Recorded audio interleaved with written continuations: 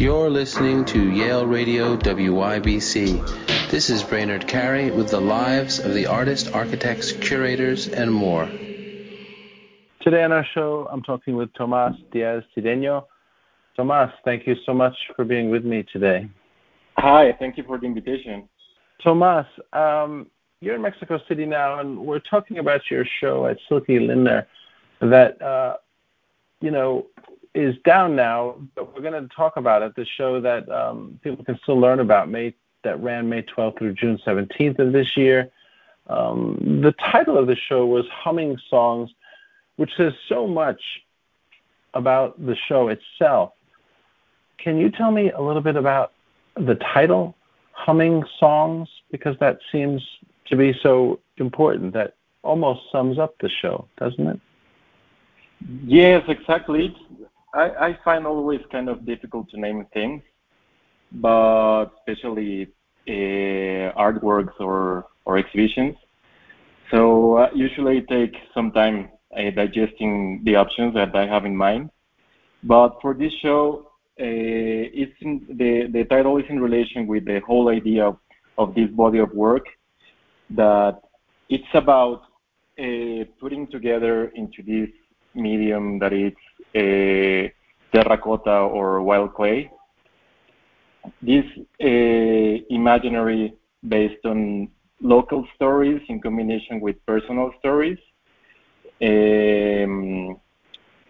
So Humming Songs, I think it was a good idea for the title because it's something like related to language, but in a not in an obvious way. It's more something that it's also can be very poetic, but also can be, it's open to interpretation somehow.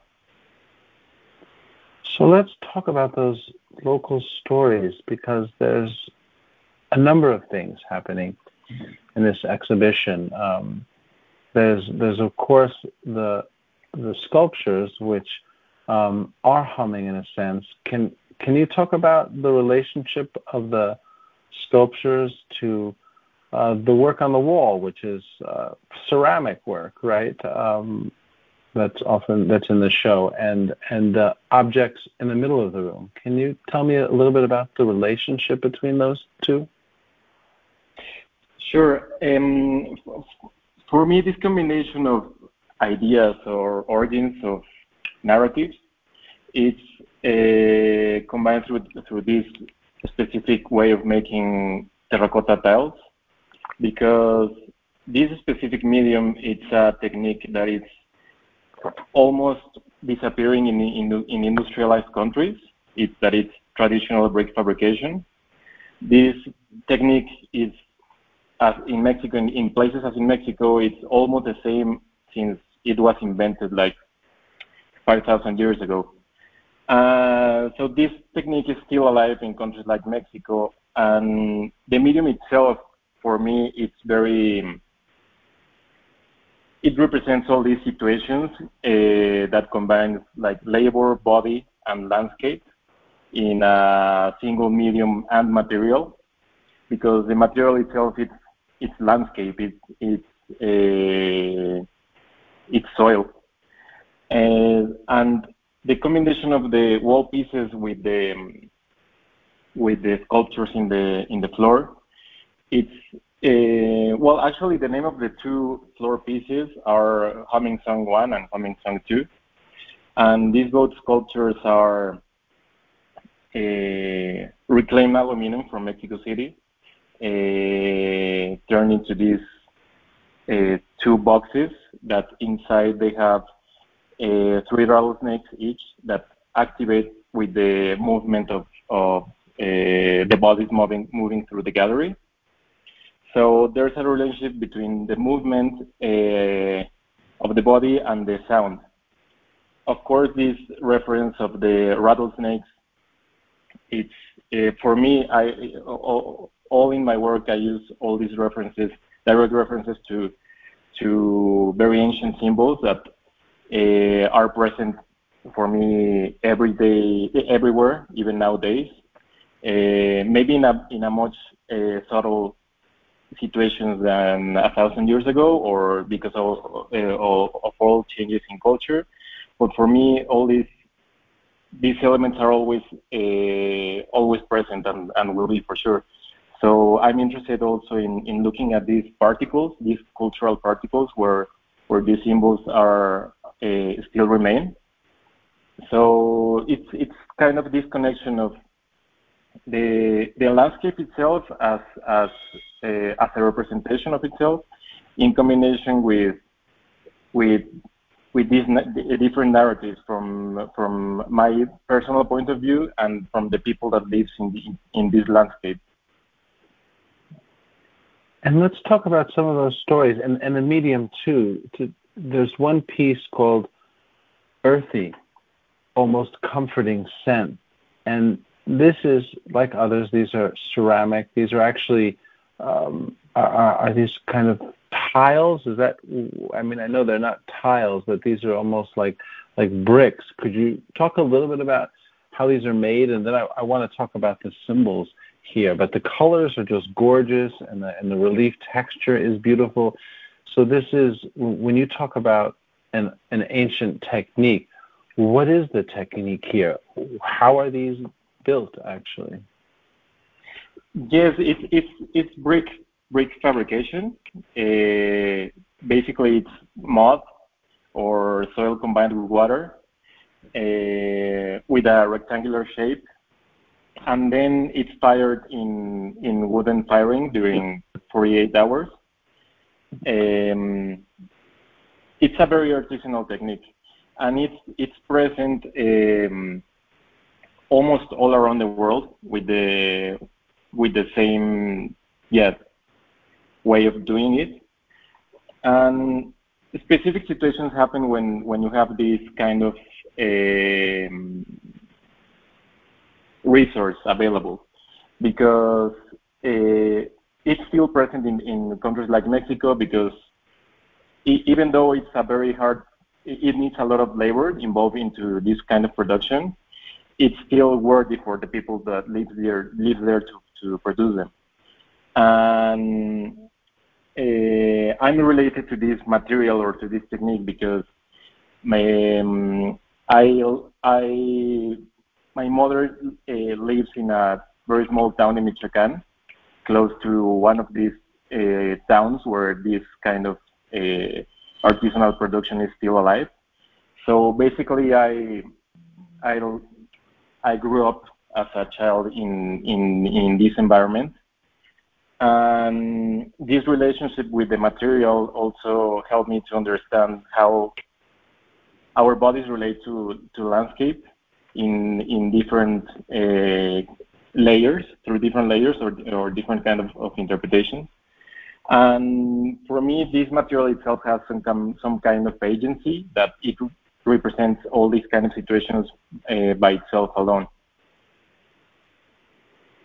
And the color here, how is the color done? Because there's a variation to the color that's quite beautiful, that really looks natural, almost a kind of organic way of, the kind of subtleties of it going back and forth. How does the color come in? The color, I based the color palette for this show based on different, with some kind of license, trying to replicate this kind of subtle colors of the sky through the day somehow. They are very basic colors. It's red, yellow, and purple. But it was also trying to have this natural representation at the depiction at the wall pieces too.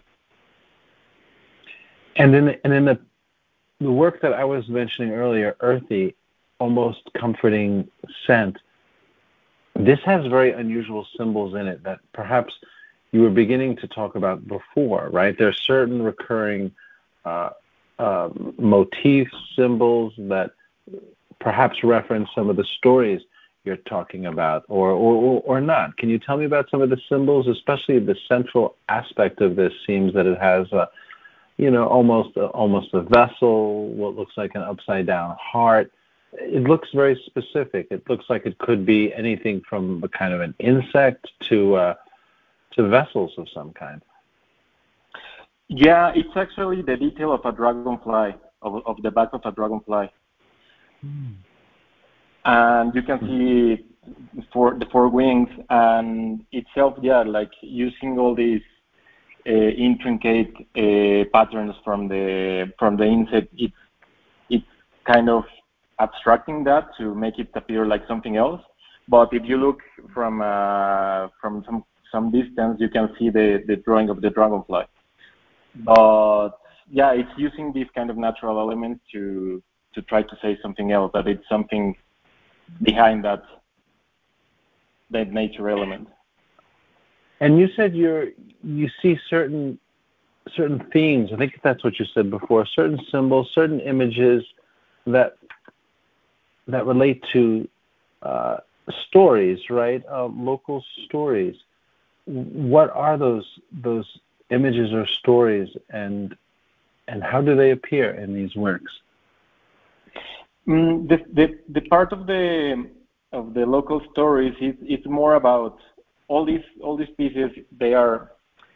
The starting point is anonymous stories, like nothing big, nothing important. But the idea behind that is to give some kind of voice to this anonymity, because for me, the sum of these anonymous stories is what at the end makes the collective discourse of a place, or somehow the sum of these voices gathered together make something big. So it's like a silly approach, like trying to incorporate in my work like a little chit chat with people from the town, or from memories that I had by living there or going there to these kind of places. But for me, there's some kind of importance in this anonymity, and it's the starting point for all this. It's blended and it's mixed with all other interests that I have, but I think it's still there somehow. And these stories, I don't know if you can, but I'd love to know some of these stories. Is it just bits and pieces, or is there a story that comes back for you? I know these are also symbols that are metaphors for, knowledge and maybe other aspects of the stories. But is there a particular story, an actual story, or a conversation that you revisit in these? They are not obvious, and sometimes they are combined. There's not like a linear, or how you say, like a narrative. There's not a specific narrative. Not exactly. It's not a specific narrative for each piece.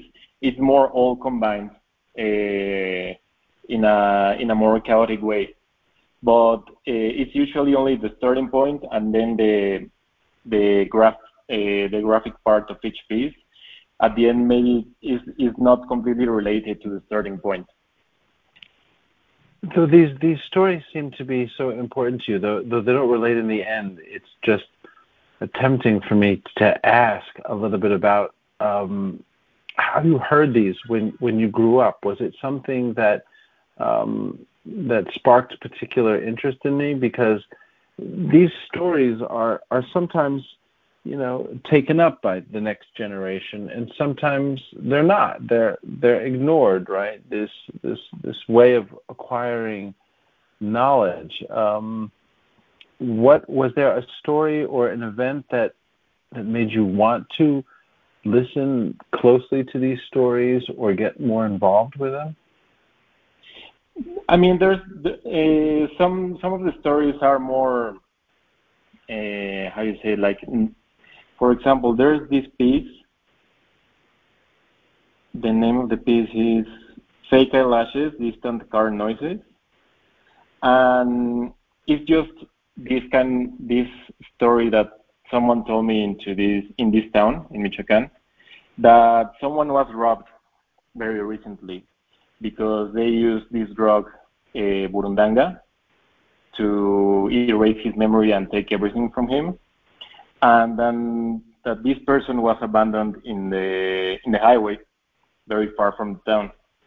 And maybe he survived, but he got sequels from the use of this drug. And this drug burundanga is obtained from this plant, this flower that is very common in all Latin America. It's a tree that you can see everywhere here in Mexico City or in any landscape.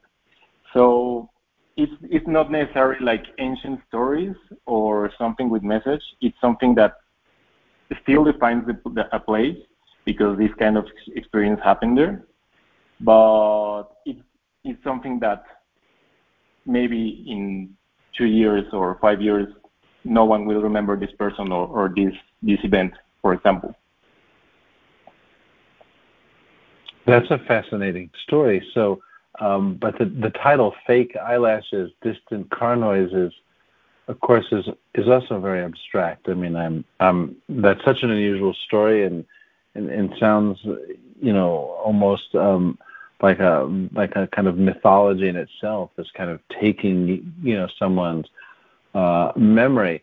But the title itself, "Fake Eyelashes and Distant Car Noises," how does that reference that story? Because the people that gave the person that gave this drug to this guy was a sex worker, and at the end he was abandoned in a highway without his belongings. So yeah, fake eyelashes like referring to the sex worker, and distant car noises referring to where this guy was abandoned in this place in the middle of nowhere. And also, this kind of situation is not strange for people living here in Mexico, but it's using all these, combining these very, how you say it, like not important stories, but with also this symbolic element like the snake and this flower that is escopolamina or floripondio in Mexico.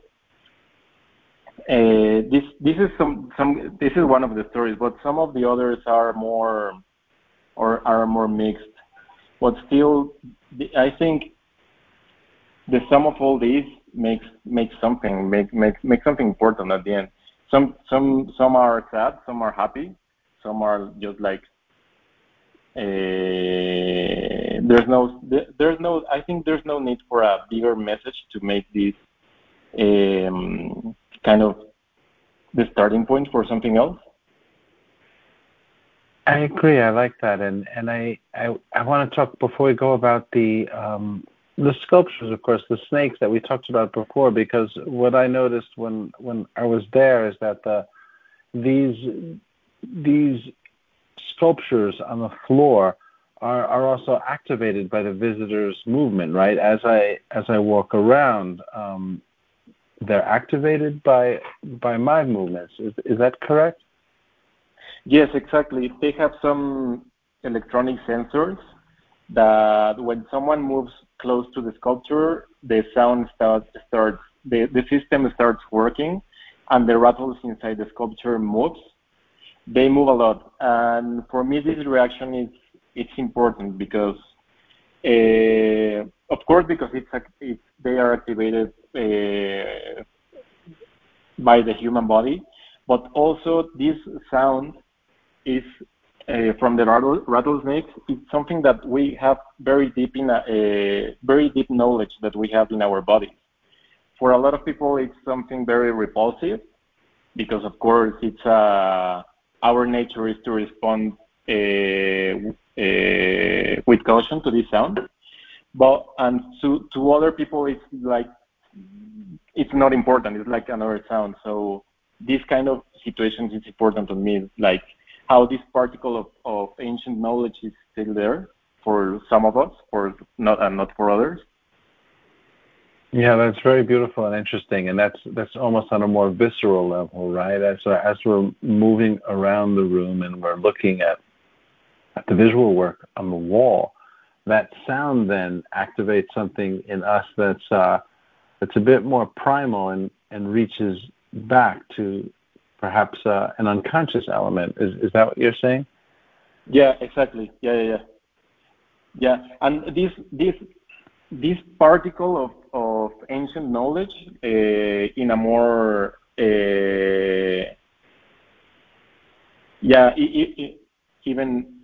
what's the word you used before? In a